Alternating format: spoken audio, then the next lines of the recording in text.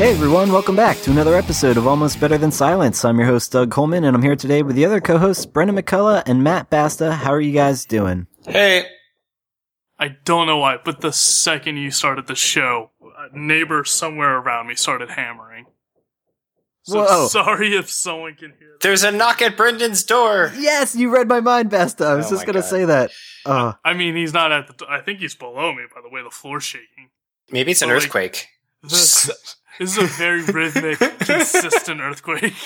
It's like one of those like pulsars at like the edge of the galaxy that just like emit like Morse code. Yeah, it's how do those work again? I actually had an astronomy class where I learned about these. They like rotate, and it's just a concentration of radiation at like one surface of the star.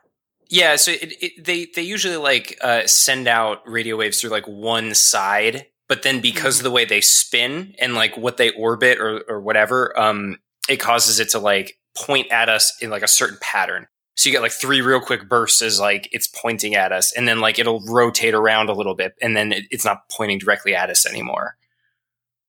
Yeah. Maybe I made that up. Maybe I'm lying.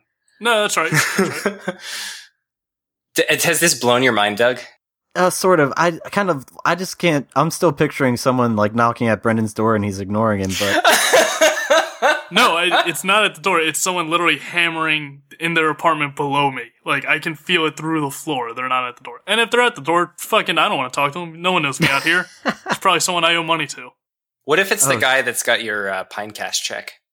Oh, I better go answer it then. Yeah, be right back. I need that money. Nice. But, I will say, what's up? Very quickly, last episode, I said I might start streaming, and I did, because immediately after that episode, like the second I finished sending you that audio, Doug, my heatsink on my computer exploded. So that's right. I finally got it fixed. If anyone watches the stream, or if you hear it, you won't hear it in the background anymore. It no longer sounds like a jet engine, for fuck's sake, because I actually got a competent heatsink, and I paid them to put it in, because I don't trust myself anymore. Every time I touch this thing, something breaks. So I just said, fuck it, there's some money. But yeah, so my computer's finally running smoothly now, as well as it should be. And once again, immediately after we recorded last episode, the new hero in Overwatch was confirmed. It's not Doomfist. And Shadow of War was confirmed. It's legitimate. And we, mostly me, sound like just a massive asshole because I was talking about it for like half an hour over these like theories. If it's real, if it's not, if it's fake, it's Doomfist, it's not, and just it's all of fine. that was wrong. Like 2 hours later. Yeah, in our defense, I don't know. I think it's fine. I'm with Basta on that one. Yeah. The whole Shadow of War thing, I was skeptical, and it was a weird situation, and I could have easily seen that art being photoshopped because it wasn't like super outrageous. Yeah, that's what I mean. Yeah, they're just incompetent at marketing, it turns out. Yeah, it turns out they're just idiots. Yeah, we just confirmed that for sure. Yeah, I knew it wasn't a big deal. I just thought it was funny. That was like less than 12 hours after we recorded. Like all of what we talked about was like clarified. Mm-hmm. Pretty much. Point that out. Yeah. But this is a video game podcast, so let's start the conversation right on the right foot. This isn't a podcast about my apartment building and what they're doing downstairs, despite the intro. Well, welcome to Cribs Audio Edition. This week we're joining Brendan in North Hollywood. Hey, yo, welcome to my crib. I got this dinosaur skeleton hanging from the ceiling. Cost me $5 million, and I love it. I spit at it all the time. I throw cupcakes up there because I got just money to burn. God welcome damn to it. MTV3. All Cribs, all the time. It's the channel that only plays Cribs 24/7. Every time you use a coupon code on Pinecast, Bren buys another Lamborghini. There we go. This is what happens. I throw another ice cream cake out of my Lamborghini going 95 down Vineland Avenue. Yeah. Because I live in LA where it's just flush with cash. Yeah, if you're that rich, you might as well buy one of those drinking toilets. I mean, I feel like a drinking toilet was what you get when you're poor. Like, poor people drink from the toilet. Yeah, come on, Doug. Get with the program. Okay. I guess I'm not hip. I don't know. I don't know what I'd do with my Doug, money. do you drink from the toilet? No. I'm just saying, maybe that's what the rich people would want. And it's also a really bizarre callback for anyone who's been listening for a while. What are we doing? That's what I mean. Let's talk about video games. Let's hear from Matt first. Anything new? I actually have been playing Horizon Zero Dawn, so I'm going to really go off on tangents about that. I have a lot to say. But let's hear from I'm sure you do. So I finally got to 300 stars in Lolo. Nice. Yeah, I sort of developed a little bit of a strategy with the game. I sort of figured out how to master it. Maybe not master it. I'm not really that good, but I figured out how to get more than a dozen points, which was useful. And so that unlocked a whole bunch of game modes. I'm still playing through them. That's all I have to say. Ringing endorsement. Yeah, I mean, it was sort of an anticlimax because there's no notification or anything that you've unlocked all of the extra game modes, and then you go in. Worst. Yeah, and then you go in, you just start playing them, and it's just mostly the same as what you've been playing, except a little bit different. I don't know. I was mostly disappointed. If I encounter one that I'm super impressed with, I'll bring it up and talk about it, but not the best. Okay. Other than that, I haven't really played many games. I watched a lot more Oxygen Not Included. I understand now why it's pre-alpha. It's mostly because they haven't balanced the game correctly. And so in almost every playthrough that I've seen, you sort of run up against this wall where you're running out of some sort of resource. So maybe you're running out of water, or you're running out of sand, or you're running out of dirt or algae or whatever. And there's just none. There's nothing you can do. And then you can make the machine to make the thing, but then that requires stuff, and then you start running out of that stuff. And it basically the game sort of just ends because you've just run out of something completely, and there's no way that you can get it. But still, it's a fantastic game. Very, very well put together, especially for how early it is. Other than that, not a whole lot. I downloaded the Bitcoin client. This isn't really a game, but I guess it's news. So way back in the day, right around the time that we first started doing this podcast, my PC was a fairly beefy PC for the time. I had a decent graphics card. I had a CPU with 6 cores. And beefy. I mined Bitcoins. And so I mined for 3 months. And I measured out the difference in electricity cost, and it was $30 worth of electricity. And I mined exactly 1 Bitcoin. And this was a time where Bitcoin was $40. And so my coworkers were sort of teasing me that I sort of broke even. But I took that Bitcoin and I put it in a wallet, and I saved that wallet to a hard drive somewhere. Fast forward 4 years, Bitcoin is worth $1,200. Yes. Mm-hmm. And I needed a Bitcoin for some unscrupulous purchases on the internet. Ooh, I'm not sure into that. Matt is buying small Filipino children, and he is hiring them. Actually, hiring a hit on one of us. You're not gonna this. This is something, I shit you not. I am not making this up at all. 100%. Today, on my way home from work, I sponsored a Filipino child. I shit you not. There was a person on the corner, and he was signing people up for the Save the Children Foundation, and I couldn't get away. The crosswalk turned red at just the moment, and I was couldn't get away. That's what exactly happened to me. I was at a mall earlier this year, just shopping for clothes, and all of a sudden this person, they basically are like vultures. They hunt you down, and then they're so nice about it, because if you're just a nice person, that's what I mean. You can't just break away from this conversation without being a total asshole and just being I'm not. No, I don't care about Filipino children. Exactly. So I was okay, you have my time. I'll listen to you. I'm not in any rush or anything today. And then by the end of it, they had me all signed up, and I thought it was here's a $20 donation, and she was well, I need your credit card because we don't accept cash. I'm well, that's red flag and weird. Nope. But I was okay. And then she signed me up for some recurring payment of $20 where I thought it was a one-time deal. So Got regardless. bamboozled.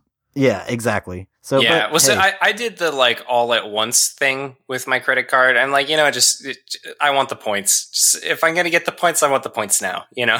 That's a really terrible way to think about it, I think. I thought you were going to say you sponsored a Filipino child, like you gave your neighbor Jake like $10, and you're like, get out of here. And he's it's like, I'm sponsoring him. I'm paying for his Little League uniform. But yeah, so I sent a Bitcoin to my Filipino sponsor child. But yeah, so I had to download the Bitcoin client, and so the thing is, I don't think you can use the Bitcoin client until it's fully synchronized with the network, and it takes like 10 days to do it. It's so long. Wow. It's like 100 gigabytes that it's got to download from a peer-to-peer network. And it's not even like a good peer-to-peer network either. So right now it's caught up with like all the data until May 20th of last year, and it's like slowly chugging its way forward. Wow. That is so interesting. Yeah, I've been spending so much time just trying to get this one fucking Bitcoin like into my Coinbase account. I probably should have done it ages ago, but I didn't because I'm a dingus. And here I am now, synchronizing the whole fucking blockchain. quick question, because I like barely understand this topic, but I remember learning about it in previous years. But can you like get like a fraction of a Bitcoin? How does that work? Yeah, so Bitcoins can be broken down to like the smallest unit is called a Satoshi. Named after the guy that invented Bitcoin. That's right. And it's 0 point and then 8 zeros and a 1 is what a Satoshi is of a Bitcoin. So there's like 10 with 8 zeros after it, Satoshis in one Bitcoin. But yeah, you can break them down. I just happen to have like exactly one. That's because, so cool. Yeah, because of the thing that I did. But yeah, and so I tried to send it, and it got all fucked up, and it says it was sent to, but there's a question mark, and then when I look up the transaction ID, like, it doesn't show up. It says it's unconfirmed, and I hope I didn't fuck everything up and lose $1,200. Seriously, damn. So, I hope it got to the Filipino child. Yeah, I'm gonna, I don't know. I don't even know what to do right now. But yeah, so I've got a small Filipino child, I don't know, going to school or something, not being sex trafficked.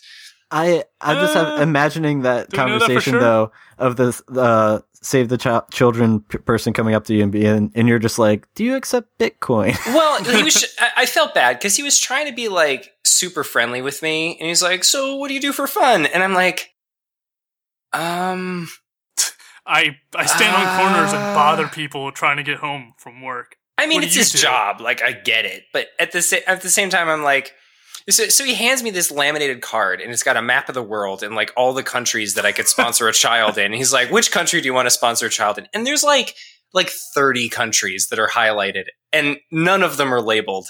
And I look at him and I'm like, shit, dude. Do you have a favorite? So yeah, that was a thing.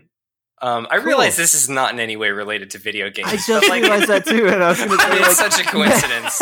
Matt's just playing the game of life. Just realized. Yeah, playing that game of life. I feel like an adult. It's tax deductible, so. I mean, that's more than I ever got. I accidentally stole 2 books from a Buddhist monk. Quote, Buddhist monk. What the fuck? Were you like, what? It was in college, and it was just this asshole guy who shaved his head and threw around some prayer beads, and then walked around handing out books as gifts, and he greatly winked, appreciated, winked donations. Wink, meaning you have to pay for them, but he said it was free. And he started chatting me up while I was waiting for my bus, and he's like, oh yeah, we got this book, and this book, and this book, and my bus like just passed by, and they thought we were talking, so the bus didn't stop. So I just started running after trying to stop it. And he's like, wait, I need my books back, and I threw one of the books back, and I was like, thanks for the free books! Like, because he didn't give me the whole donation spiel yet. So I ended up just stealing 2 of the books, and I got back to my apartment, and I see 2 of those books already there. Turns out my roommate got scammed, and he paid for them, and I got them for free, because I stole them. The dude was just a fucking con artist, like, just shilling out books trying to get money. Like, so I didn't feel bad at all. No, but I found it hilarious that my roommate got scammed. Yeah, that's what I mean. That's ridiculous. That's well done, Bren. I'm all for that. Fuck that guy. Well, you know what? If you're going to be a Buddhist, you got to understand that sometimes the universe throws you a curveball. That's the whole point of Buddhism, right? Exactly, right? Sometimes the universe throws you a curveball. Or maybe if you're going to start pestering people waiting for the bus, you actually stop talking when the bus shows up and let me get on the fucking bus. Like, God. I mean, in cool, fairness, buddy, I'll be nice. I did end up like standing there talking to that guy with the Filipino children like through 3 light cycles because I'd already invested. I was like, you know what? Fuck it. I'm gonna give you some money today, right? And like, I'm trying to tell him like, you don't need to convince me to send money to like a child in need.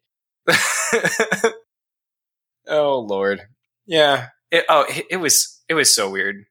I'm going to give you this $25 now to cut you off, not hear the rest of it, and I can get on with my day. But here's some extra money. Yeah, I'm proud of Matt, and I'm proud of Bren. So we learned a little bit more about our host today. I'm proud of Matt for sponsoring a child. I'm proud of Bren for being a felon, for stealing things from other people. Pretty much. Is that a felony?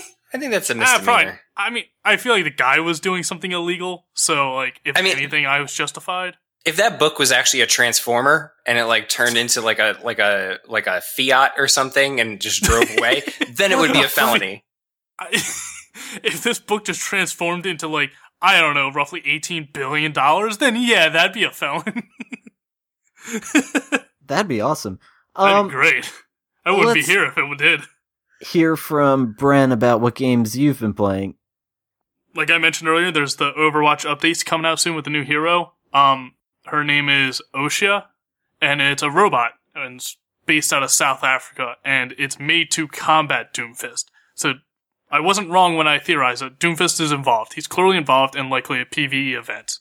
But the new character isn't Doomfist, it's Osha. It's this like 4-legged robot, like sort of like cop almost, and really cool. The downside is they've started nerfing and buffing different characters in anticipation for her when she's released. So right now, Bastion is immortal. He cannot be killed by like conventional means. Pharah is super strong. Like, all the heroes are just really fucked up right now and unbalanced until this character's released and they start balancing them again. So it's really kind of a shit show right now in Overwatch. And as well as custom games have been introduced and have your own modes, like crazy modes, like all Junkrats, or like only Junkrats and Torbjorns, or only Roadhogs and Winstons, or whatever you want. So you can customize them to however you want and people can join them. The downside is people have already started abusing that and farming XP by doing that. So some people have been getting XP in skirmish modes and just idling in skirmish. So those modes would last for 30 minutes and they would just sit there not doing anything. And of course it's been like 2 days and they're already abusing that system. So they're cracking down on people who are farming XP and people who even joke about farming XP. If you make a game mode saying like, come get some free XP here, you will be banned. Like, don't even joke about it. And I don't blame them for banning the people for abusing the system. I'm amazed they actually believed enough in the community that people wouldn't do this. Like, they clearly already have a contingency plan for when people do it. But I'm amazed that they gave them the opportunity of, like, showing good faith in the community. That's shit all over that good faith. So yeah, Overwatch is kind of a mess right now, but the update will hopefully balance that out and it'll be interesting. Definitely. Besides that, I've played Hold Your Houses, I think. Yeah, I gave you that. A very shitty game that you gave me. It is so shitty, I tried to stream some of it, and it just crashed. Like, I got, like, maybe a minute into it, and it just didn't work. And It's not even like, oh, there was a bug, or like, oh, one person showed up, and that person has a glitch in them, and it crashed all. Like, no, the game it's not a game. It just doesn't work. It's, Swiss cheese has less holes in it than this game. So, I don't know what that game was supposed to be. I don't know. You wasted your money. Yeah, so, it was very cheap, and the reason I got it was because of the name. I'm like, Hold Your Houses. That's just fucking stupid. And then I look, isn't it just like all you do is, it's like COD zombie game where you just like board up the house and like protect yourself from like waves of whatever's coming at you. It's like, it's that over and over again, I think. I literally have no idea because it just could not run for more than a minute without crashing. Like, I have no idea what it is. Well, I'm glad I got it for you. I mean, I hope that's money well spent. It is. And after that crashed and burned, I streamed all of Day of the Tentacle on our Twitch. Okay. And holy fuck. Some of those puzzles, like, I've said it before and I'll say it again, it was back before people knew how to make games and puzzles. Like, some of the insane stuff you would have to do, you would never think of. Like, it makes no sense why you would ever do this. But that's the only way it can be done. And if you don't figure that out, or you don't have a friend to tell you, you're not beating that game. And I think at around the 3-hour mark or so, actually a few people tune into this stream, and actually they're older gamers. Like, I think one said that, what was his name? Spencer was born in like 78 or something, and he said he played as a kid. And another guy was born in like 74 or something. So we had some older people watching us. No offense if you're listening. And they were giving me hints and helping me out, and, you know, telling me stuff that the walkthrough I had wasn't working. Because I needed a walkthrough. The game's fucking insane without it. Like, I can appreciate the appeal to those games, why people enjoy them, the nostalgia for them. They are enjoyable, but, like, holy hell, I can't believe anyone can actually do it without a walkthrough. I mean, I assume it's possible, but I am impressed by anyone who can. Because those games are very difficult. I'm gonna have to go in blind with that and see how I do. It's just like those Leisure Suit Larry, King's Quest, those type of puzzle games, where I've heard people describing it as moon logic. Because it's just, you know, you'd have to be alien to think that this makes sense. So, like, one of them is I needed a gerbil, but my friends the 3 characters I was playing were separated by different time periods. So one of them is I had to take the hamster, put him in a freezer, and then in the future character would thaw out the hamster in like a microwave. But then when I thawed him out, he was wet and cold, so then I needed to go into the past, put a sweater in the dryer, and put like 1 billion quarters in it so it would run for 200 years. And then in the future, that same person would take the sweater out of the dryer, and it's all tiny. And it's just like, why would anyone think this? Like, this is fucking... And of course, the way I got those quarters is like 14 different steps to get to that. Like, so it was really just really tough. And I really appreciate the guys helping me out with that, because I would not have been able to figure it out on my own. But yeah, those are pretty much the only 2 things. And Rivals of Aethera, I've been trying to get better at that. God damn it, I'm terrible at fighting games. But I've said it before, if anyone wants a fighting game, Rivals of Aethera is still early access. It should be coming out of early access soon. And when it does, it'll have new stages and 4 new characters. So 12 characters in total. Nice. I highly recommend it. Like, you would not believe the game was in early access the way it is now. It seems completely finished. It's very well done. That's cool. I'll have to see if Bruce is going to get around to playing that one. He's our fighting game guy. It's definitely a newer game, so it's not like Evo level. Like, there's not tournaments of that caliber yet for it. But there definitely are already tournaments for Rivals of Aethera. Like, even though it's early access, there's already tournaments for it. And the people who play, like, it's such the guy who made it is a huge fighting games fan and worked on, I think, 2 other fighting games. He did Killer Instinct for Microsoft, and then did a Super Smash Bros. Clone for himself. But, like, it's so finely tuned, and so, like, it's a fighting game for fighting game fans.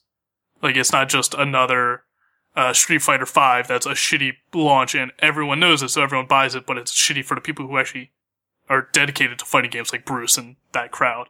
Like, this game teaches you all the advanced fighting game techniques and stuff, and it's very good. And I am fucking awful at it. But it's very entertaining. That's cool. Yep. I guess I can get to what I've been playing. It's Zelda! It's what? Soda Drinker Pro? What? No, what did you say? Zelda. Oh, Zelda. Yeah, right. Because Horizon Dawn came out, and then a week later Zelda came out, and then everyone forgot about it. Oh, well, that's what I mean. Honestly, Horizon Zero Dawn has been, like, one of the greatest gaming experiences of my life so far. I'm not gonna, like... I've had time to, like... I don't know, let the haze, like, go over... because, like, everyone... The new game amazement? Yeah, that's what I mean. Like, so, like, you're all struck by, like, a brand new game, and then you're just kind of like... I remember when AJ first talked about Final Fantasy 15, he was like, 10 out of 10, and he only played it for, like, a few hours. Like, and that's everybody. Like, I understand that. So, like... Now that I've played the game for a solid week, I think I have about 32 hours into it. It is just breathtaking, and it is, like, a real high contender as far as being a PlayStation exclusive. Like I can see a lot of people who are just only own an Xbox or only own Nintendo being like, damn, I actually need to have a PlayStation to play this game and experience that, because it is something extremely unique and very, like, for fans of Uncharted and Tomb Raider and Assassin's Creed, it's like those mechanics to a brand new setting where I'm sure most of our listeners are familiar with what Horizon Zero Dawn is, but if they aren't, it's a game where it's set in a future Earth where everything's decrepit. There was like some kind of like AI uprising where like these, the computers were so smart they could like breed their own like robo dinosaurs, and now they're just roaming the lands, and the only humans left are like in tribes. There's the Nora and the Karja, and there's others like I think the Oseram as well, and some of them there's like tension and like there used to be war, but it's a time of peace and like people are betraying each other. Story wise though, you start off as this girl named Aloy, and she's like a 6-year-old girl. I'm guessing her age. It seems like she's like 6. What's up? Can I just interrupt you? When you said AI's breeding their own robo dinosaurs, I just imagined a robo Richard Attenborough and like a robo like Jeff Goldblum. God damn it. When you said breeding, it implied a very specific image in my head. Well, I'm sorry for that. And can I ask you this? Listen. Okay, what's up? Why are they making dinosaurs? I don't understand that. Why not? That's like I'll get to that kind of stuff. Hold on. If I was a futuristic AI and like I have all of the knowledge of the universe, I think the last thing that I would do is make dinosaurs. I mean, it's cool and all, but you can do a lot of other shit because you're like an omnipotent AI. But that's the thing. He's probably just testing the waters and being like, I really thought dinosaurs were cool, never got to experience them. Just gonna make them. We're gonna start from the beginning, guys. We're gonna take it one step at a time. We're gonna get there. I'll say I don't know the story of it. Like I know there is a source of where all the dinosaurs come, like robots come from, but I don't know. I haven't played it. I haven't even beaten it, and I don't know. Yeah. Well, I'll just say, like, I always imagined it was supposed to imply, like, nature. Like, it's supposed to be like these machines are evolving sort of their own. It wasn't like one guy in a laboratory, like, making, like, I'm gonna build dinosaur. Like, it wasn't just that. It was just kind of just like an AI slowly evolved, and it's supposed to evolve like nature, where dinosaurs, and then something happens, and then it'll be mammals, and then something happens, and then it'll be birds or whatever. Like, that's what I tell myself when I say no, you're definitely right. You're not. I don't think it's going to be like, oh, some mastermind like, who's responsible for the androids in Dragon Ball Z? I can't fucking remember his name. Dr. Gero. Yeah, that guy. It's nothing like that. So, basically, I'll give you a fresh little idea of what the story's about. Like I said, you start as young Aloy. Your father's name's Rost. He teaches you like the basics of survival. Is he your father though? I've seen gameplay, and he never explicitly says he is. Well, that's a good point. So the point of the game where you start out is you find out that you and your father, so to speak, I don't know if that's true or not. I haven't beaten it. Yeah, father figure have been outcast from your tribe, and it really obviously bothers Aloy because she gets bullied and she can't interact with any of the people. She's not even allowed to speak to them and stuff. So as a result, she spends her whole life like training and being like, there's this event called the Proving that even an outcast is allowed to participate in. And so if she accomplishes like this, basically like a race with all these other, I'd say like teenagers, like I'm not sure what age Aloy is later in the game, but regardless, you compete in this thing called the Proving, and then you would have the ability to re-enter the tribe and then talk to the matriarchs and try to find out why you and your father were outcast. I'm not going to go further than that because like the story wise, I was very impressed because it did throw some curveballs my way. Like as I'm playing the game, I'm like, oh, well, obviously this is what's going to happen. And I'm like, what the fuck? I had no idea this was going to happen. And it's just like, and it actually is the catalyst for the game getting extremely interesting.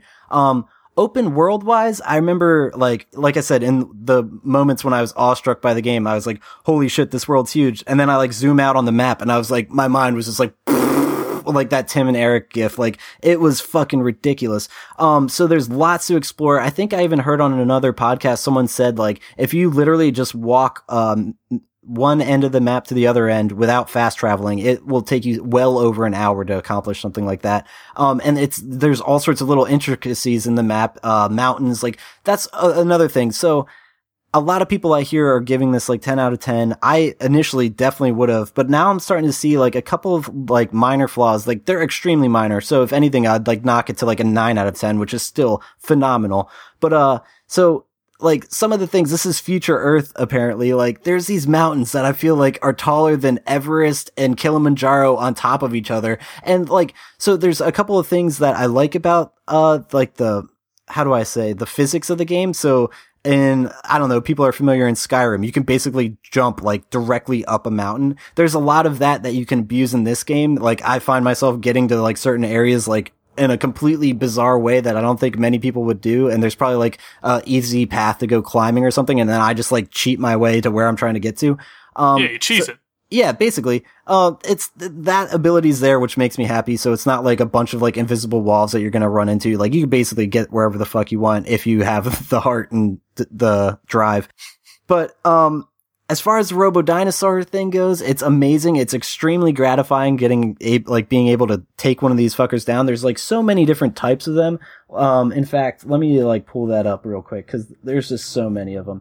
So there's like these horse-like ones you can override with your spear and like ride as a horse. I remember as I was first starting the game, I'm like, this world's so huge, like I really wish I could get a horse. And that's an odd thing. Like there are no like actual living horses in the game, which I kind of would have preferred to like have the option of a real horse or like a robo horse.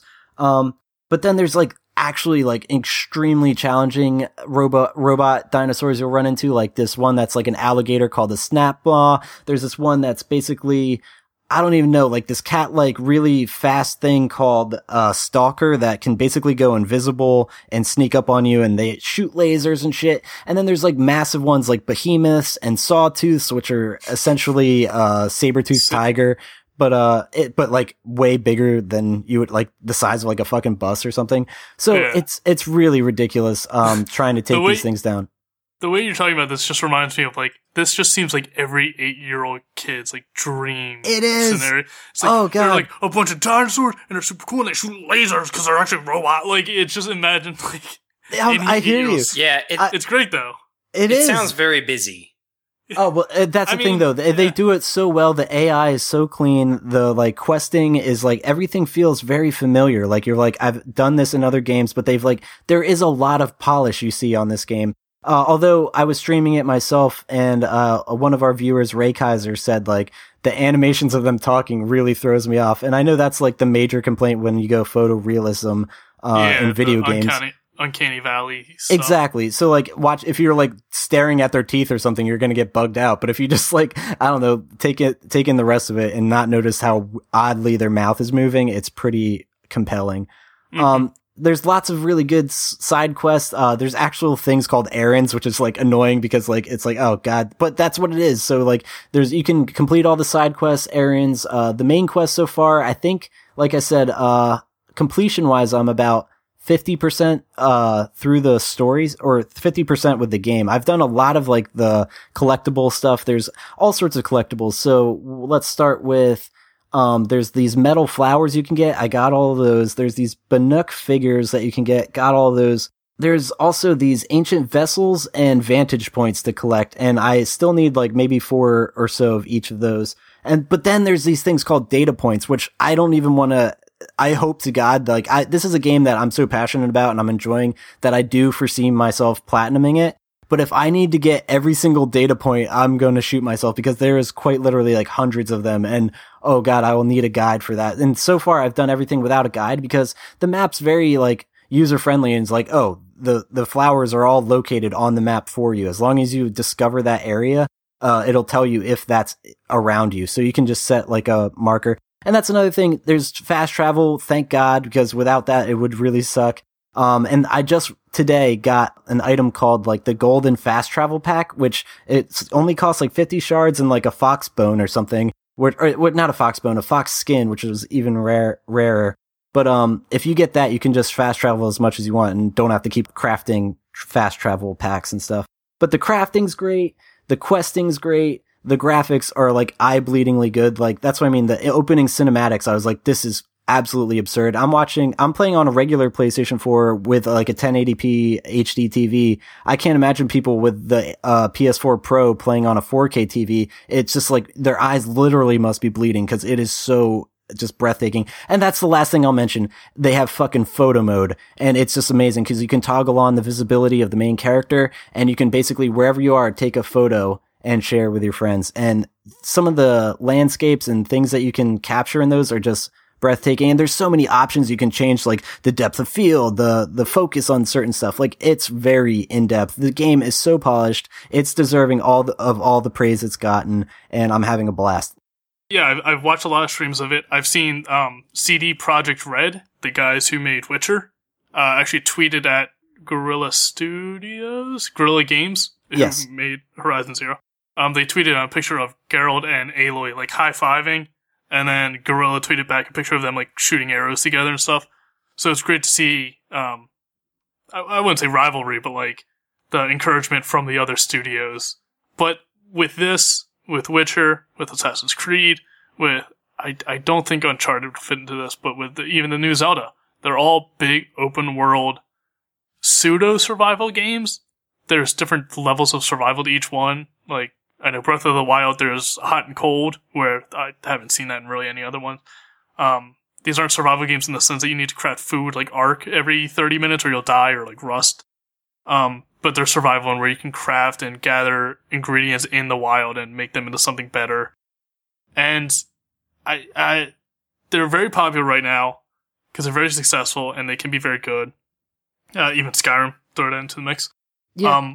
But with so many of them coming out so frequently now, I love Horizon Zero Dawn. It looks very good. I don't think I'll play it simply because I don't have a PS4, and I don't think I'll be buying it solely for this or the Infamous games, which are way dated now.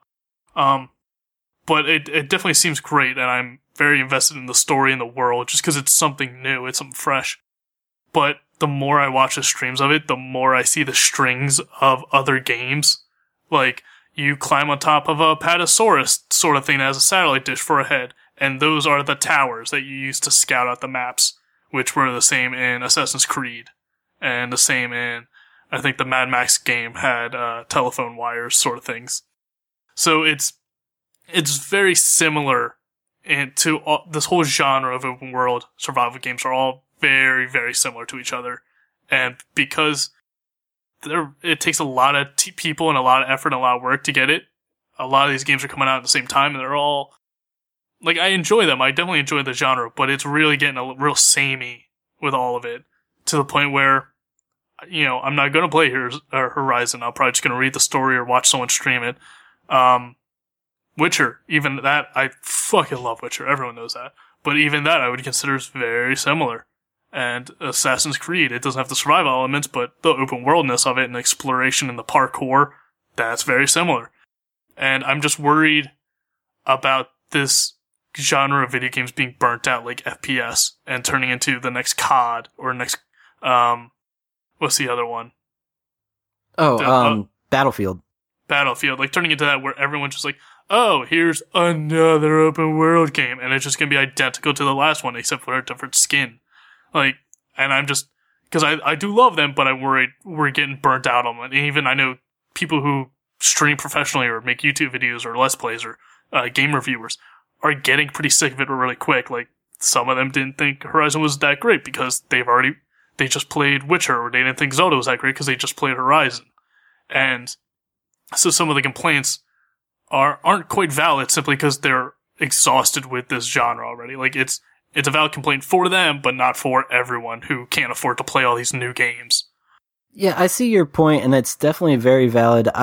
It's funny you said about like this like open world game having a new skin, and this skin representing like Horizon with the robot dinosaurs. I love this skin. I think specifically like that. I love that genre because I've been playing since Morrowind, Oblivion, Skyrim. Like all of those have like the open world feel and aspect, and a lot of people I've been hearing are just complaining about like, oh, I think we even had an episode. It's like, is this open world too open? Like, in all reality, it's, if you're investing a time into an open world game, you want it to be that open, or else it'll feel, I don't know, like there could be more. And that, I don't know. It's the same thing with like, let's say, you have like a restaurant and you're feeding your customers. Like, I think it's great when certain places will give you like extra food that you end up taking home with you, because like obviously like they give you like a shitload of food for whatever like a normal price is, whereas like some other place might just give you like a regular amount of food and you eat it all. So like, I don't know, that's maybe a terrible analogy, but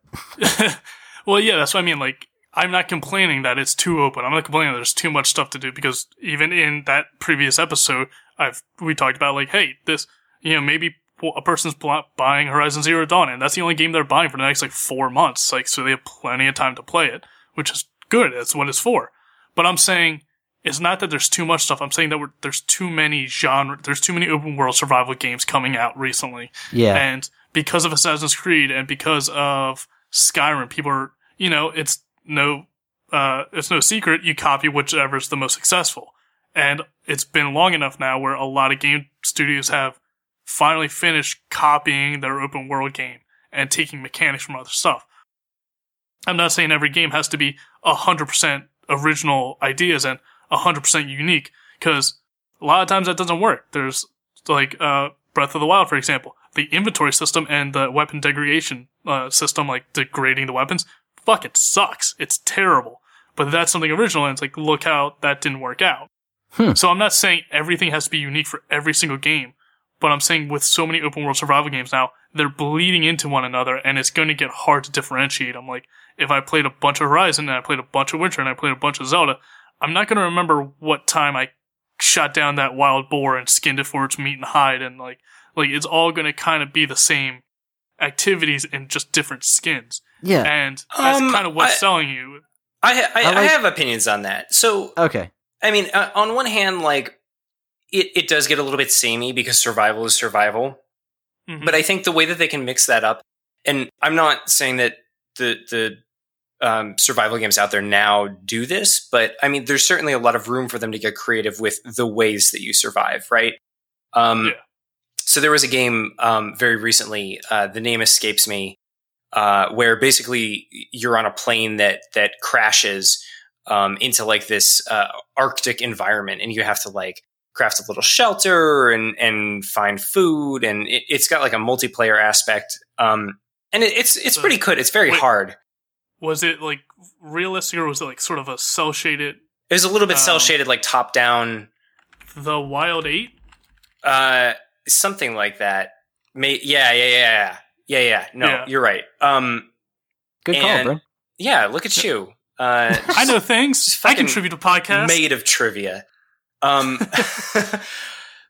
I mean, like, in that game, it was very traditional, right? Like, you hunt an animal, you have to make a tent, you have to make a fire, and then you look at Don't Starve, and you have to hunt for animals, and you have to make a fire. And what was that game forever ago that people still play it, where, like, you're, like, mysteriously in maybe it was another plane crash.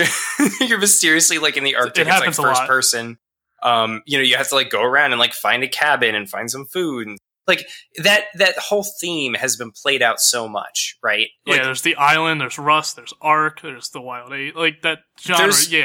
There's a lot of opportunity, I think, for adding in horror aspects, and I think like Don't Starve did this, right? Where like Don't Starve, like as you started to go insane, like there would be like monsters that would come after you in the night, like the shadows would play tricks on you and stuff.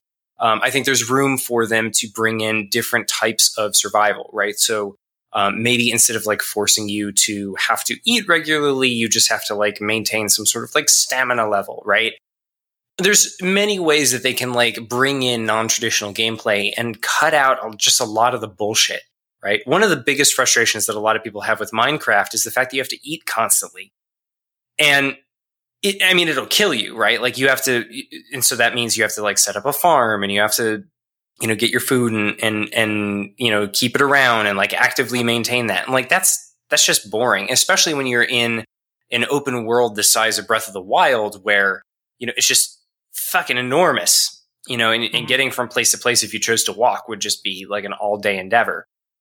I think the game studios, it's on them to sit down and say, okay, we're not going to go through these same 5 or 6 tropes and force you to do these same 5 or 6 activities that you've done in every single fucking video game that you've done so far, right? Make it so that it's interesting and new, so that there's elements of the game. Maybe, you still have to forage for food, but maybe there are aspects to it that affect the decisions that you make and add stresses, not necessarily in, is this food available, right? And having to like find enough of it, but maybe, is this food okay to eat, right? How do you know, right? I think just having that sort of aspect would take the sort of normal gameplay that you're used to and add like a new level of anxiety onto it, where all of a sudden it's like, all right, I don't know whether this berry is poisonous or not, and maybe you have to look it up. Maybe you have like a fucking book, like in the game Papers, Please, and you have to like get it out like a reference manual, like look at the type of fucking berry, right? We need more bureaucracy in our open world survival games. I would be totally down if I had to like check somebody's passport in an open world survival. In fact, I almost feel like I want to go play Papers, Please now. I don't know why, but like that is the single-handedly the most boring premise for a game, but it's one of the best games I've ever played. It's an so excellent game. We should do a stream of that. Oh, I'm down. Speaking of Breath of the Wild, by the way. Okay. We haven't even gotten to the Switch yet. Screenshots. I want to buy a Switch, but I want to do it through Amazon because fuck other websites. And I can't find anything that's like delivered like Amazon Prime style, like free 2-day shipping. It's like, here's a $419. They're all $420, which I think is no coincidence. But that's the thing. Like, let's just get into the whole Switch look, because it's like $420, reasonable price point in my opinion. Well, that's the thing. People see it and they're like, oh, like, because I was looking at Wii U because I'm gonna play Breath of the Wild. Like, despite me shitting on all these open world games, like, my biggest point with the open world games is just stop with the fucking towers and viewing out the maps like Assassin's Creed did. Like, that's in fucking every game now, and it drives me insane. But yeah, like, I would love to know more about Horizon Zero. I'll probably read the story, watch someone stream it, but I don't think I'll buy a PS4. I'm going to play Breath of the Wild. I will get it. Yeah. And I was looking at Wii U's. They're about 200 refurbished for versus a Switch, which is about 300. But you're going to need more than just the Switch. You're going to need Switch. If you enjoy playing the game functionally, you're going to need the Pro Controller, which is $70, which is absurd. You're going to need like some sort of cover. You're going to need the Joy-Con controller. Like, by the end of it, it's going to be roughly about $500 for a Switch. Like, you're not buying just the Switch. You're buying all the accessories because you need to play it. Well, plus you need to buy Zelda. And the Zelda, yeah. So, like, at the end of the day, don't expect a Switch to actually be $300. Expect it to be like $500, $550, maybe $600. Because fucking Nintendo loves their accessories, and some games are actually impossible to play without them. That's how they get you. Dude, that's how it was with the Microsoft Surface. When I bought this thing a couple years ago, it was like, yeah, you get this thing for like $1,200, but you got to buy like $100 keyboard if you want a keyboard. I'm like, what the fuck? Yeah. How does that not come with a keyboard? My pro advice for Nintendo products, as somebody that has bought almost every console related accessory for all of the Nintendos that I have owned in my entire life. Did you get the Hey You Pikachu microphone for the N64? Oh, I don't know if I did. See, the thing is, the N64 wasn't mine. Yeah. So I sort of bypassed that, but like I bought like all the little like I bought a fucking modem for the GameCube. You were that one guy before I owned a game that could go online. Wow. Yeah, like I had all the jazzy accessories, and the thing is, like, you buy the fucking Nintendo Wii. What was it? It was like the rifle mount thing. Like you put yeah. I know what you mean. There was like a Zelda game for it, and that was the only game that used it. That's it. That was it. Like, I hope you liked this, what was effectively a mini game. Target practice. Yeah, it was just like a shooting range. Yeah. I mean, it's like, hey, you know that thing you spend 3 minutes doing in every Zelda game? Here's a full game of it that we're going to charge you $45 for. What do you think about that? Yeah, much money was wasted. But yeah, definitely, like, avoid accessories until you can see that there is like a substantial number of games for those accessories. So, like, a great example of something not to buy, if you were to look back at like the Wii and Wii U, the microphone and the webcam. Because guess what? Holy shit! Exactly 0 games that mattered integrated that functionality. So, didn't even know those existed. Yeah, so Nintendo was finally like, all right, guys, fine, we'll add voice chat, but like the game developer has to add support for it, and it's going to be weird, and you still have to use a 16-digit friend code. So it was just bizarre. That's so funny. It kind of reminds me of when my parents got the family like a PlayStation 3. It was like one Christmas, they're like, yeah, let's just get it. And they also got the Move controllers, and I'm thinking we ended up like never using those things. But it's kind of ironic nowadays. I'm wondering if I could use those PS3 Move controllers for any kind of VR like games, but I'm not sure. I doubt it. I bet I'd need like the PS4 upgraded Move controller set. I'm not sure. I think the hardware they built was based off the Move controllers, because the Move controllers came out like 7 years ago. And nothing happened with those. No games really used them. And I think that's when they started working on PSVR. But I highly doubt they'd be incorporated now. I mean, even the iToy, for all intents and purposes, was a useless accessory. Yes. Well, that's what the PSVR is now, kind of. You have to buy an iToy. So they're all building to the PSVR, but individually they all suck. Yeah. So as far as like the Switch goes, just hang off on the accessories for a little while. What I anticipate is going to happen, probably right before Christmas, Nintendo is going to release a very large update for the Switch. Basically, when you release something like a game console, not before Christmas. I mean, I guess everything is technically before Christmas, but you guys know what I mean. We're all friends here. It's like feeding a Mogwai before midnight. It's like, when is it ever not before midnight? Exactly. Yeah. So, it's weird because they're in sort of a sticky position because, now Christmas is going to come along and the only thing they're going to sell is games and probably like fucking amiibos or something, right? And so they're going to have to go and release some sort of update or some sort of product or something around Christmas time to get their sales up, right? Obviously, they're going to sell more consoles. Obviously, they're going to sell lots of games. But they want to have that nice big spike like they normally do, right? Otherwise, they're just throwing away money.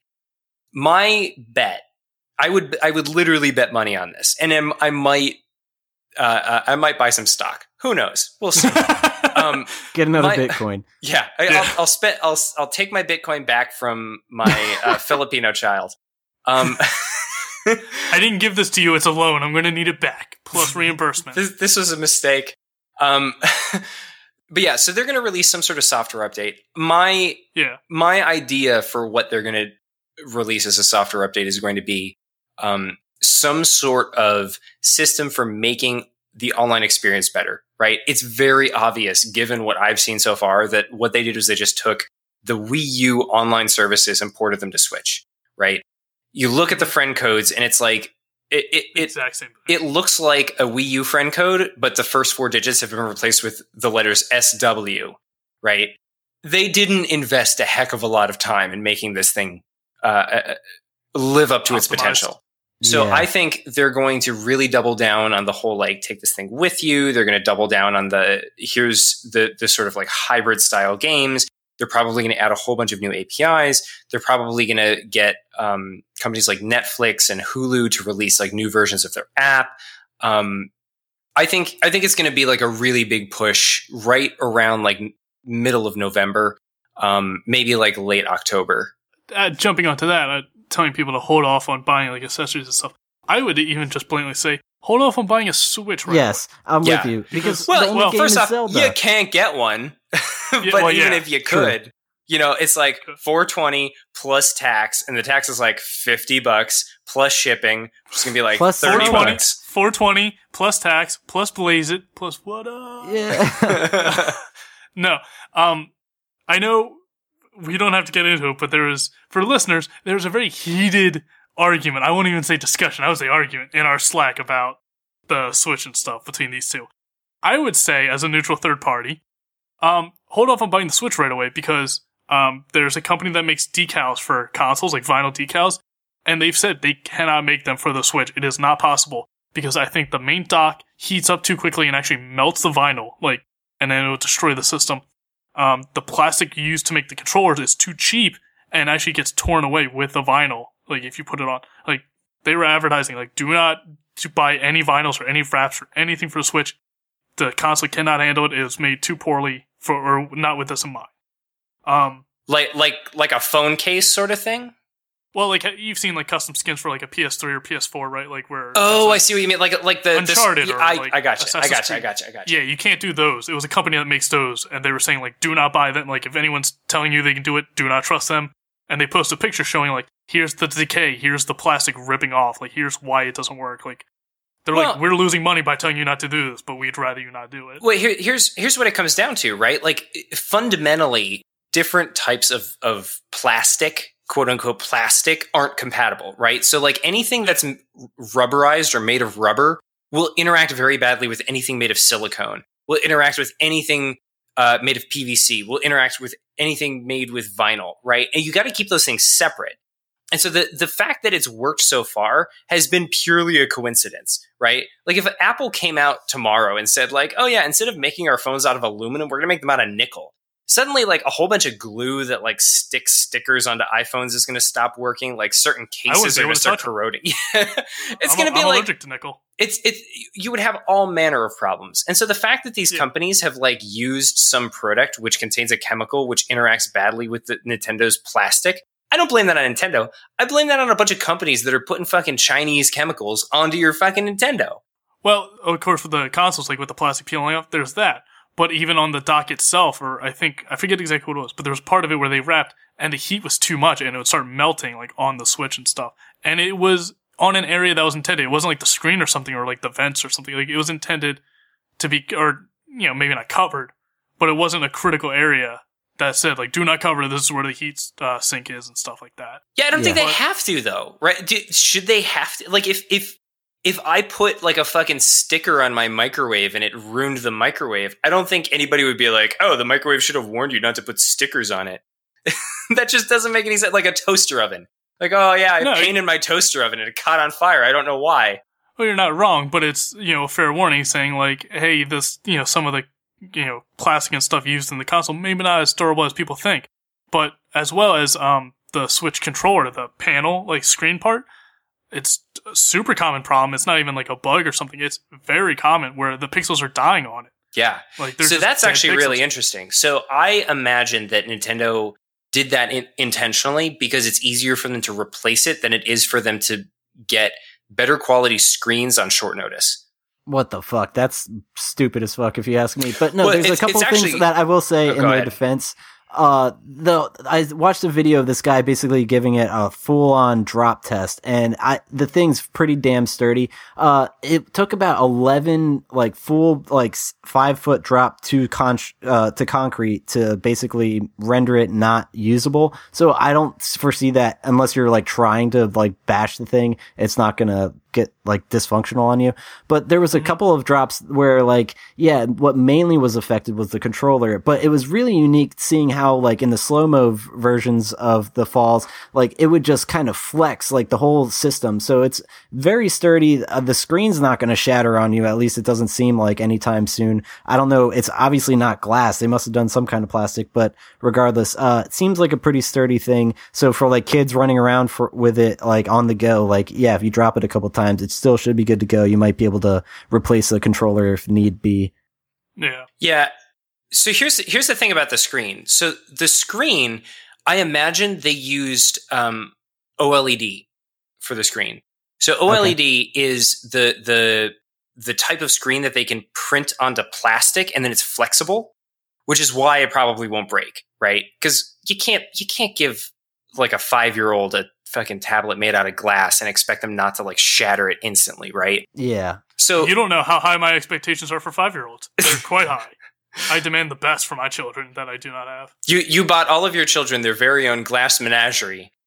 And they didn't break a single one. And if there is a scratch on any of them, they're going back to the orphanage. They're going back to the Philippines. Oh, no. Taking away their sponsorship. Give me that Bitcoin. Oh, no. That's awful. It's a glass Bitcoin. Yeah. So the thing, if you guys remember back like 10 years ago, maybe longer, when LCD screens were just becoming popular, dead pixels were so common. Dead pixels were in like every display. And the first manufacturer that actually started not recalling, but like offering refunds and replacements for dead pixels was Samsung. And so I can imagine that one of the first and biggest problems that Nintendo's having is the size of the OLED, right? OLED TVs aren't very common. And the ones that are, they're pretty high end, right? Like they have very expensive screens. They're designed for TV sizes. It's just very, very premium stuff, right? When you think about the form factor of the Switch and like buying a screen for that, I imagine that Nintendo had a hell of a time trying to find something.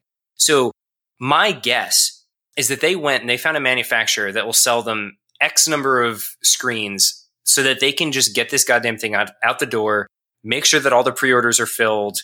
Do they have pre-orders? Definitely. For the Switch? Yeah. So make sure all the pre-orders are filled and then make sure that like the stores aren't instantly sold out. Which and they were. They were, but, you know, better than the alternative, which is not having them in stores at all.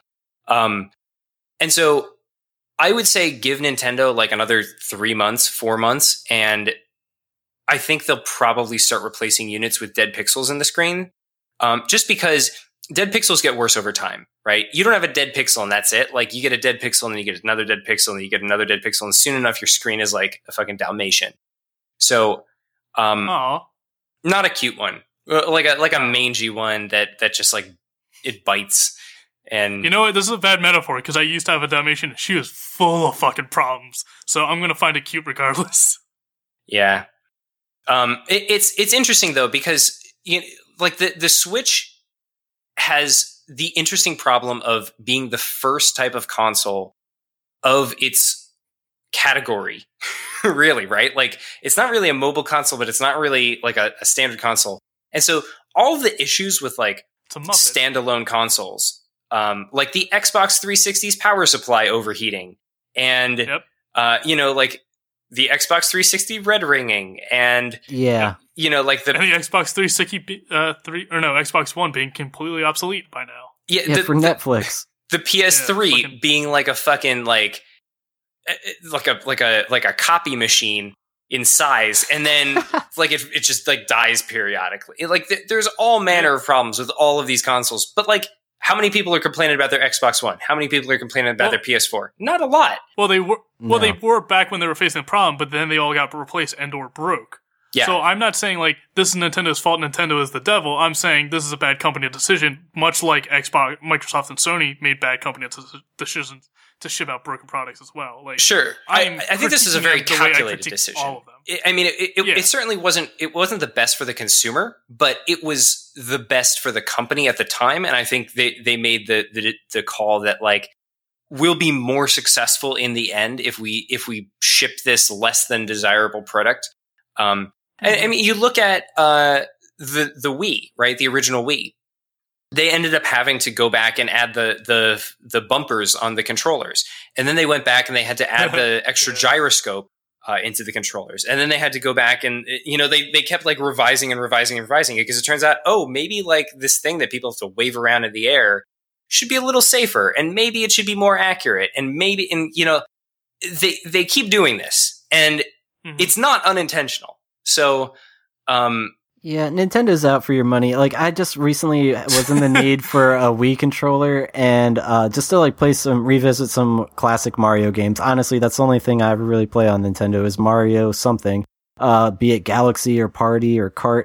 But I was at my girlfriend's and she's got a Wii, and for some reason one of the controllers went missing. So we had the nunchuck, but no actual Wiimote.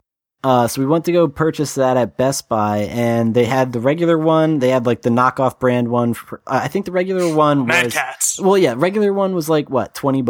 Knockoff was like probably 15. And then there's the regular one, but it's like dressed up as like it looks like, I don't know, like let's say the one we got was Toad, and they had like Mario ones, but that was out of stock. They had like a Princess Peach like Wiimote, and that was just like $30. So it's like literally tack on 10 extra bucks just for the character you like. But we did, and honestly, as I played with that controller, I thought to myself, it was worth it. It came with like this little like, I don't know, what do you call it? Like a slip that goes over it, and it kind of made it look like Toad. So it was very cute, and I don't know, but that's bottom line is they'll just tack on anything just based on this franchise that has been since their inception the only way they keep reeling people back. Are you telling me that Nintendo is built on nostalgia? No way! Well, that's what I'm just trying to say. I would never have suspected that. It's almost like as if everyone knew that for 10 years. I know, that's what it's always been. That's why I don't really, like, care about anything that's going on with, like, this Switch, to be perfectly honest. But one thing that caught my attention and was really funny in all reality is, like, the people that are like,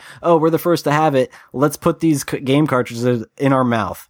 I love that so much. Yeah, like, what the fuck is that? Like, and the thing is, like, at the end of the day, what's the conclusion? Oh yeah, Nintendo coated it with some fucking chemical, so, like, it makes your, like, taste buds go bitter, and then you spit it out because they don't want children consuming the game cartridges, which makes perfect sense. And I don't know, there were some people going as far as, like, I'm gonna taste every game ever, and they just, like, put, like, N64 cartridges in their mouth. I'm like, you're just an idiot and gonna get, like, sick from the germs. No, they're just desperate for any attention that their parents never gave them growing up. But I'll let you in on a secret, Doug. Nintendo wants your money. Every company wants your money. That's what companies exist for. They exist solely to make people's money. So, I criticized Nintendo for shipping this out, like, with the pixels dying on the screen and stuff. The same way I'd criticize Microsoft for shipping out the broken Xbox and the Sony for the broken PS3s. But I understand from the company's perspective, it's like, say, 20% of these Switch controllers get the dead pixels. Well, that means the other 80 get their Switches on time and work perfectly fine, as far as we know. Yeah. And then those 20 are going to be upset. Or we hold off the whole shipment, try and fix all of it, and then 100% of the people don't get their consoles. Exactly. Like, so I understand why, but I still think it's kind of a bad practice of knowingly shipping out broken products. Well, I mean, here's the thing. You don't know how many of them are going to have dead pixels until after you've already shipped, right? Yeah. Like, that's the problem. Like, they're not sitting down and looking at each and every one and, like, scrutinizing the pixels on the screen. And on top of that, the dead pixels don't always appear until after you've already been using it. Yeah. So, there's really not a lot they can do on that front as far as quality control goes. Unless, obviously, they delay the product so that they can inspect all, like, billion devices or whatever that they've made. Yeah. I'm curious to see what the refund process is going to be like, because I've heard some people are already having challenges by trying to return dead pixel Switches, but it's also, still within the first week of it, or 2 weeks of it coming out. So it's still very early. And I know Nintendo said that you're going to have to require a certain number of dead pixels before you can exchange a Switch. And I believe the number is 3, which I don't think is that bad. Like, it's definitely lower than I thought it would be from them. But it's for the Switch screen, which is much smaller, and there's not as many pixels. So it's very important when you have a dead pixel. Like, if I'm watching a giant, like, screen, like, TV screen, and I'm sitting, like, 20 feet away, and one pixel's dead, whatever. But if I'm looking at this tiny handheld screen in my eye, like, right in my face, it's gonna really matter if one pixel's gone. But it's more like, I'm not thrilled this happened, but it's kind of like, at this point, kind of unavoidable. So it's really gonna determine my opinion of Nintendo is how they react to this, and how they refund or exchange these. If they do it in a good, efficient way, or if they make it a pain in the ass for people and they actually charge them more for whatever it is. Actually, so I just looked it up because I was interested, and it doesn't look like they use OLED. It looks like they use LCD, which is really curious that they managed to do that. Again, we're lying to you, listener. Yeah, we're lying to you again. I would have assumed they would have done it with OLED because it's the new hotness. Like, even the new iPhone is going to use OLED. I imagine that they probably, like you said, the guy had to drop it on the ground like 5 times. I imagine like 11. That 11 times, yeah. So I bet you that the screen is made with like some sort of like plastic or like polyurethane rather than glass, just because it's going to be handled by children and it's huge and sharp. And I bet that's probably the source of the problem.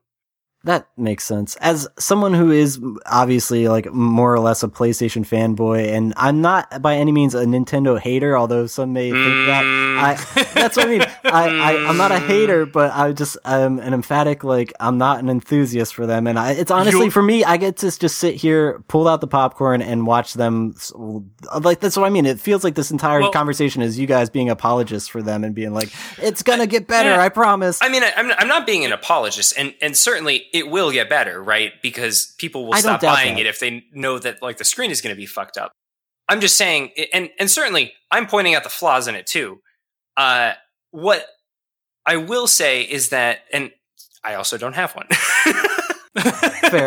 What I will say is obviously. that, I mean, this is quite possibly the single most interesting development in video game related technology in the last 3 years, and probably will be for the next 4 years.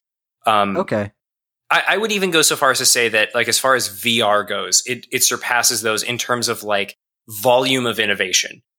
And that's why I'm so impressed with it. If Nintendo had come out with like the Wii X or God knows whatever comes after Wii U, right? I would have been the PU. Meh. Oh. God damn it. Please keep listening, listener. The podcast is over. No, I don't care. We're done. I'm done. I don't give a shit what you guys do. God damn it. No, I'm just saying, like, it is quite possibly the single most exciting and innovative piece of video game related technology for a while. I mean, we're not going to get anything as interesting as this for a long time, right? Like, Microsoft isn't going to suddenly come out and be like, hey, we came up with this new way of using a computer with your brain, you know, like... Sony comes out, we built a Gundam! It's like, oh. Well, they're claiming it's like the Scorpio that is like the most powerful machine ever or something, so that's going to be interesting. Fuck off, it's just another Xbox. Well, that's what I mean, and I remember the marketing on the PS3? Well, that's what I mean. The marketing for the PlayStation 5, they're like, oh, the storage on PlayStation 5 is apparently going to be 10 teraflops. I'm like, I don't even know what the fuck a teraflop is. So a flop is a floating point operation. What that means is when you have a decimal number, so not an integer for math nerds, it is doing some sort of operation on that. So multiplying it, dividing it, taking the square root of it, maybe not taking the square root of it, that might not count. But so when you have like a megaflop, that's 1 million floating point operations. When you have a gigaflop, it's 1 billion. When you have a teraflop, it's 1 trillion. So 10 trillion. 10 trillion floating point operations per second. So it's not even storage at all. No. A flop is it's purely processing computation. Okay. Yeah. Okay. What's interesting about that? If you want an example of it, the movie Vipers from 2008, that is a teraflop. It's a movie starring Tara Reid, and it flopped. God damn it. Continue, Matt. You already lost some of our listeners. Damn it, Brent. At this point, I'm trying to get them less. I'm trying to deter them from listening. Jesus Christ. I think we've really exhausted this topic. We can we'll recap this next time. We should do a quick conversation game though. I'll just say, like we've even pointed out in this episode, Matt bought almost all of Nintendo's products, and he's excited about the console like as a technical advancement. Whereas Doug has played only Mario, so you don't have Nintendo nostalgia. Matt does. Like so, that alone can set our own opinions aside. Like the thing that I'm really looking forward to the most is not necessarily the Nintendo nostalgia. I think the thing for me is it's going to be the first mobile console that I'll have bought in a long time, and it's going to be a lot of indie titles that are new, and I'll be able to take those around with me. And I don't have nostalgia for the games per se, but the newness of the games, right? Like, I don't know if you remember going to school with your like Game Boy Color and you had like the new Pokemon game, right? And like that being the new hotness. I'm looking forward to when I can take my Switch with me to work and play it at lunch and, pick up whatever the new hot game is, at the time. Like that for me is going to be super cool and throwback to like 3rd grade. That makes sense. I hope so. I mean, I got a 3DS. I've bought another 3DS for Pokemon Sun and Moon. I haven't even finished it. I got to the Elite Four and I was like, man, this is a challenge. I'm done. So I am looking forward to it, but I know I'm the type of guy to buy a Nintendo console for like 1 or 2 games and that's it. So I am very aware that I'm going to be overspending on this for 1 or 2 games, but when I can afford it, I'll do it. Yeah, so maybe take our advice and hold off a bit. Unless you're like super eager and really need to get that Breath of the Wild, then go for it. just like everything else we say, like, don't pre-order because there's always going to be patches or updates or recalls within the first month. Like, it's always going to happen for everything. So, and just wait until you get that dank Amazon Prime. Get it shipped right to your door, free 2-day shipping. Dang, old Amazon Prime. Damn, Amazon. No. Anyway, do we have time for Stumpers? What are your thoughts on that? Oh, we always have time for Stumpers.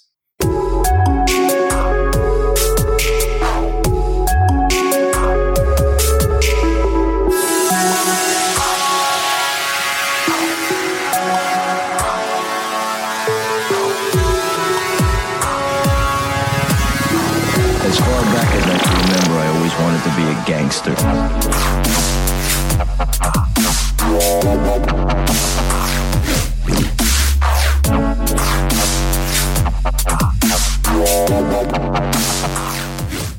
Let me pick some very choice ones. I'm just going to very quickly go through my collection, if you will. Awesome. Are we running long? All right, let's play the longest conversation. We're gonna. This is gonna be a themed Stumpers. Oh, tell me it's not fast food restaurants again. It's not fast food restaurants again, but it is quite possibly the best Stumpers we've ever done. I struck gold. Here comes the first one.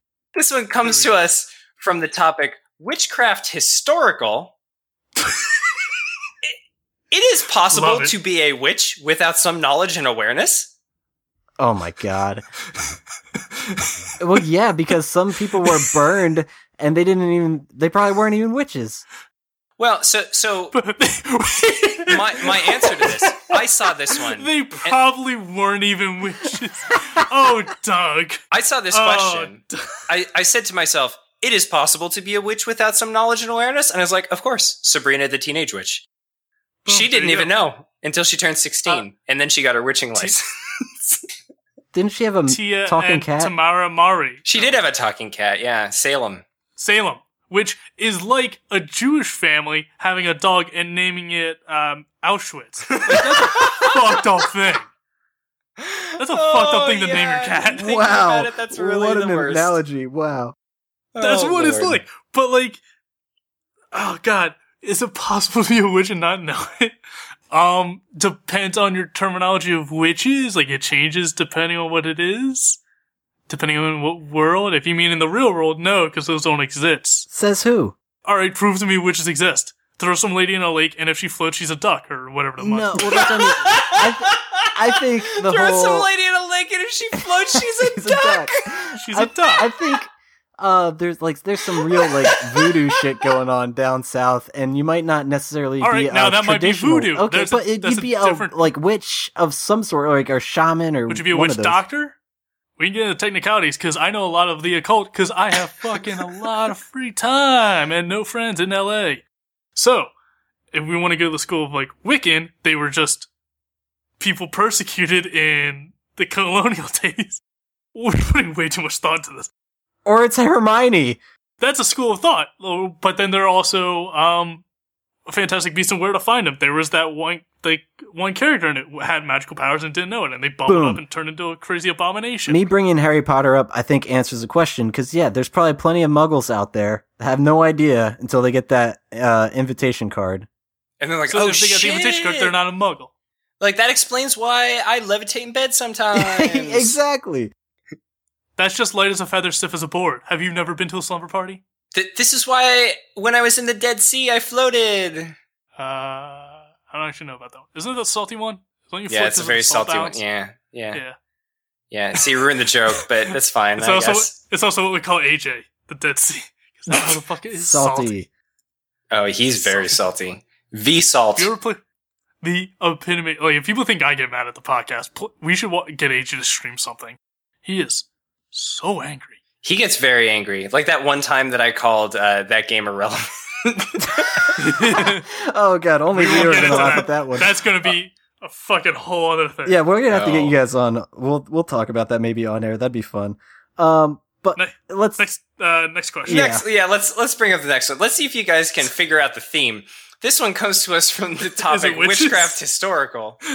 God damn it. What else is that question about besides witches? It has to be the theme. How do you become a kitchen witch?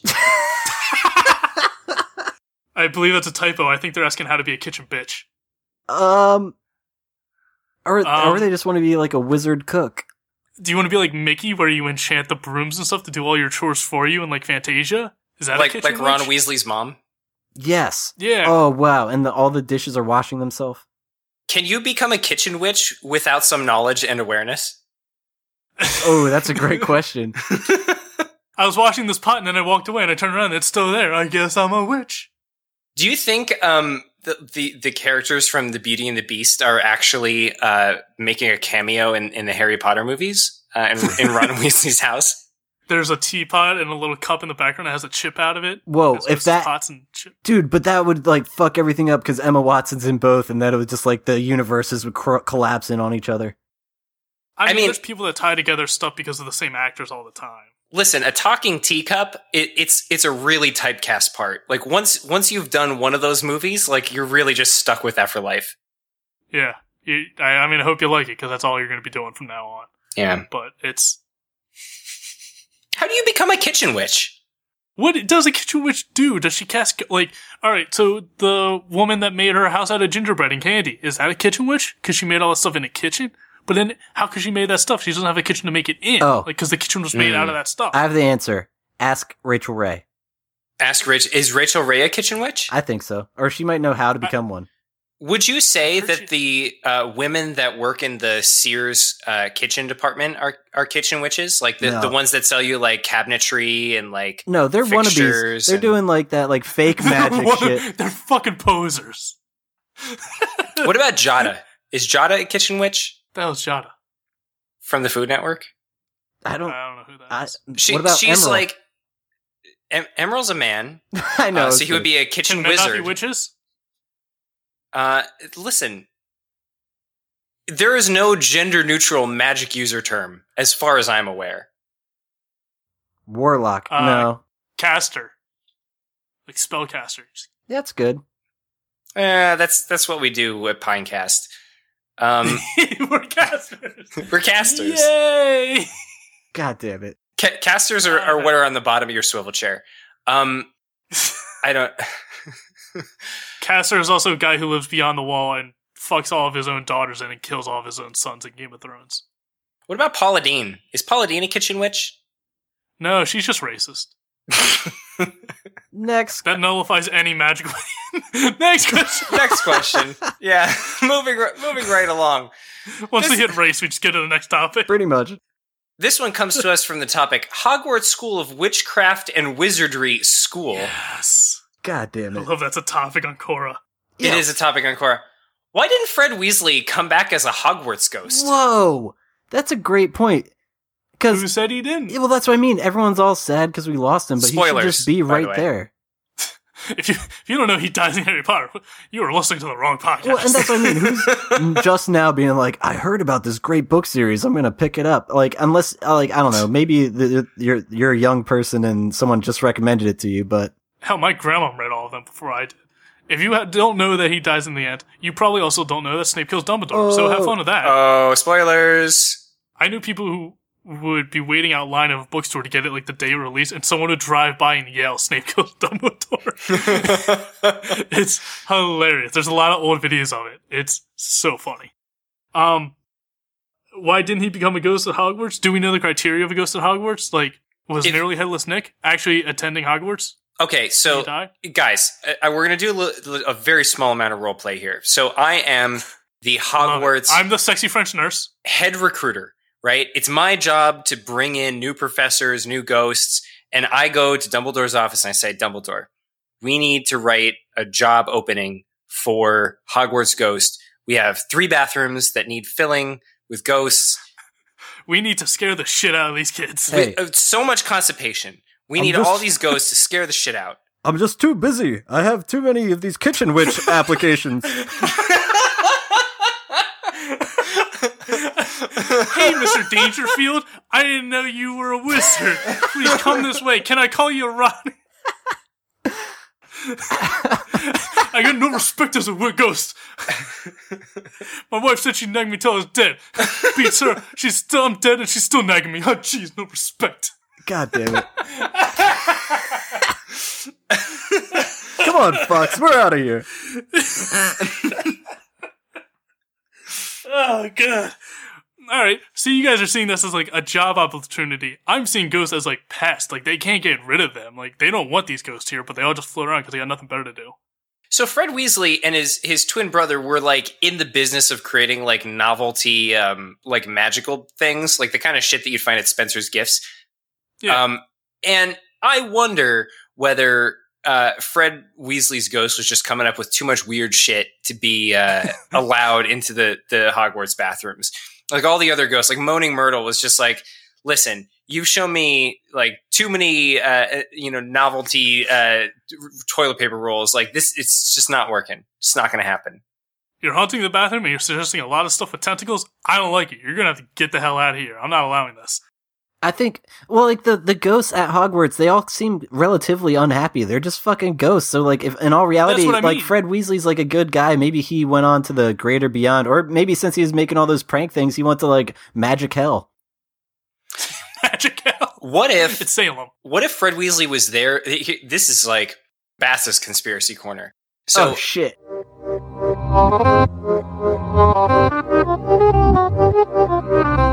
So, what if Fred Weasley did become a ghost at Hogwarts, but he haunted the Slytherin bathrooms, common room, and they were just too proud to report it? But like that's what I mean. All the ghosts seem to hate it there, and all the people in the paintings, like it seems like they got annoyed by it. So I'm wondering, do they even want to be there? Well, the paintings weren't ghosts, weren't they? But they had they were just paintings. They were just magical paintings. They were people. Yeah. They were people, but they weren't ghosts. I was going to say Fred haunting Hogwarts would be like the worst punishment for all the teachers, but then I remembered all the teachers that he would bother when he was in school are dead. So what that just made me think of is someone painting a picture of somebody and they literally birth a like sentient thing. That's how it works. Because remember like the newspapers and stuff were all like moving pictures and the thing. That was a thing in Harry Potter. Well, maybe they should just get a painting of Fred and call it a day. There you go. No, they would call it Fred because he'd be Fred. There we go. Here comes one more. Here comes one more, and then we'll read a final one off. All right. Here it comes. This one also comes from us, the topic of Hogwarts School of Witchcraft and Wizardry. What is the salary of a Hogwarts professor? That is a great question. I like that 13 people are following this. Because they want they went to school, they got their degree in teaching, and want to see if they can transfer it into Hogwarts, apparently. So the reason why I called this topic a goldmine, there are lots of questions and very little answers. There's lots of people wanting to know lots of things. Shocked. You're telling me there's not a lot of answers about Hogwarts and witchcraft? Yeah, but there's 13 people following this salary question, and I'm wondering... That's more than any question in the history of Quora. Guys, and those 13 people got to stop following and got to be leaders and start answering these damn questions. Yeah, maybe they'll earn a salary. There are 13 Hogwarts professors wanting to know the answer to this question. There are 13 Hogwarts TAs just waiting for one of the professors to be assigned to Defense of Dark Arts to be killed so they can take their position. Hi, I'm an adjunct here at Hogwarts, and I was looking to find myself a full-time professorship opportunity. And, I'm just too busy. I have all these kitchen witch applications. Get out of here, Rodney Dangerfield. We already told you those are pranks, not magic.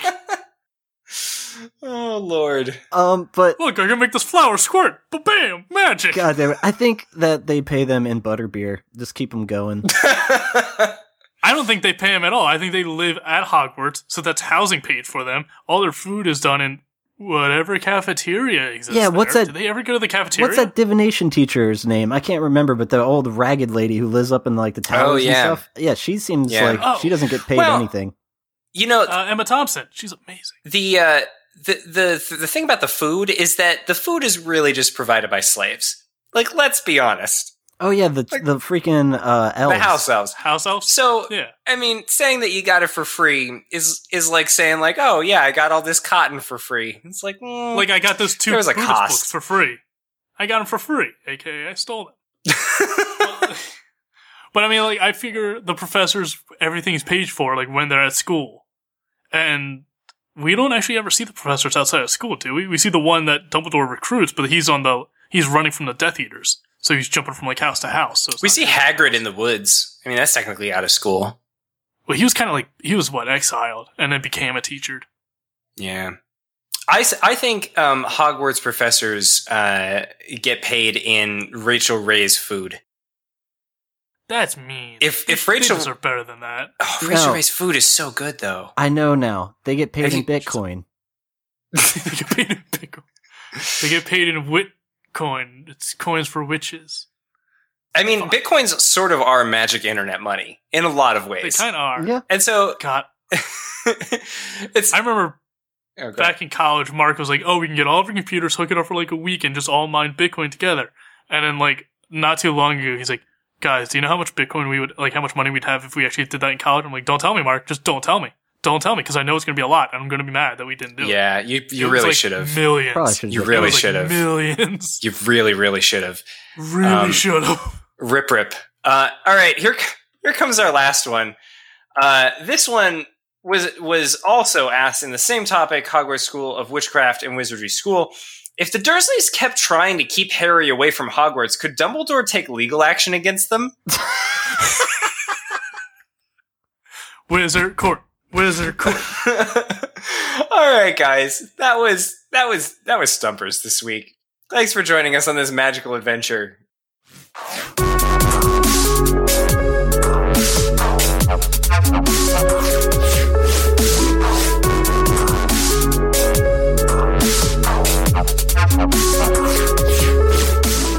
That was very interesting and quite an episode. Judge Magus. Oh, God damn it. Instead of Judge Mathis. No. Yes! Our poor listener. Well, I'm sorry. We're going to wrap this up. Let's do some plugs. Listeners, I'm so, like, out of it after this whole episode. If you're still here after however much Doug cuts out, it's probably still an hour 20. It probably is. God bless you. Yeah, God bless you. We love you. I'm so sorry. This is my fault. I'd agree with that. Yeah, when we have Matt on, things get pretty whack. Stumpers was awesome, though, but let's hear, where can listeners find you, Matt? You can find me on Twitter, at Matt Basta. That's my name, MattBasta.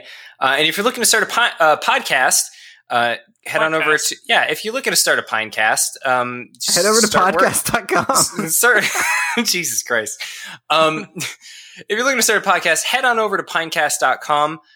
You can sign up. It's free forever. No credit card required. When you're ready for the good stuff, you can sign up for a paid plan and use the offer code Hogwarts for 40% off for 3 months.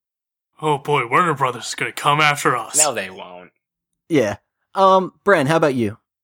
ABTS Brennan on Twitter and on Discord. I think that's the same.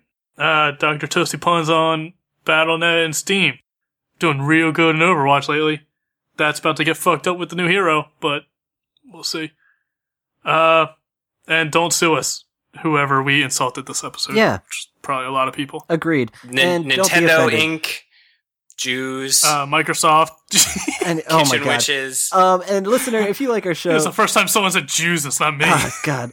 If you like our show, which I'm very surprised, please give us a like or follow on Facebook and Twitter. Our handle's ABT Silence. We mentioned our Twitch channel. It's twitch.tv/ABT Silence. Try to do it every Tuesday and Thursday at 8 p.m. Eastern Standard Time. But yeah, apparently Bren's going to be doing it. Hopefully we can get Matt on there some more. So yeah, just check that out when you have some time. Hopefully we'll be online. And yeah, please tell some friends to check it out. Check out this podcast and subscribe if they're into goofy conversations about video games and whatever the hell we talk about, TVs and fast food. If you like our show, contact us at almostbetterthansilence@gmail.com and tell us why. Why do you like our show? Because we don't. That'd be cool. And hell, if you have any Stumper suggestions or I Was the Walrus, Game or No Game, any of that kind of jazz, send it that way. I don't play those anymore. But thanks for listening, guys. We will be back next week. Bye. See you. I'll miss you.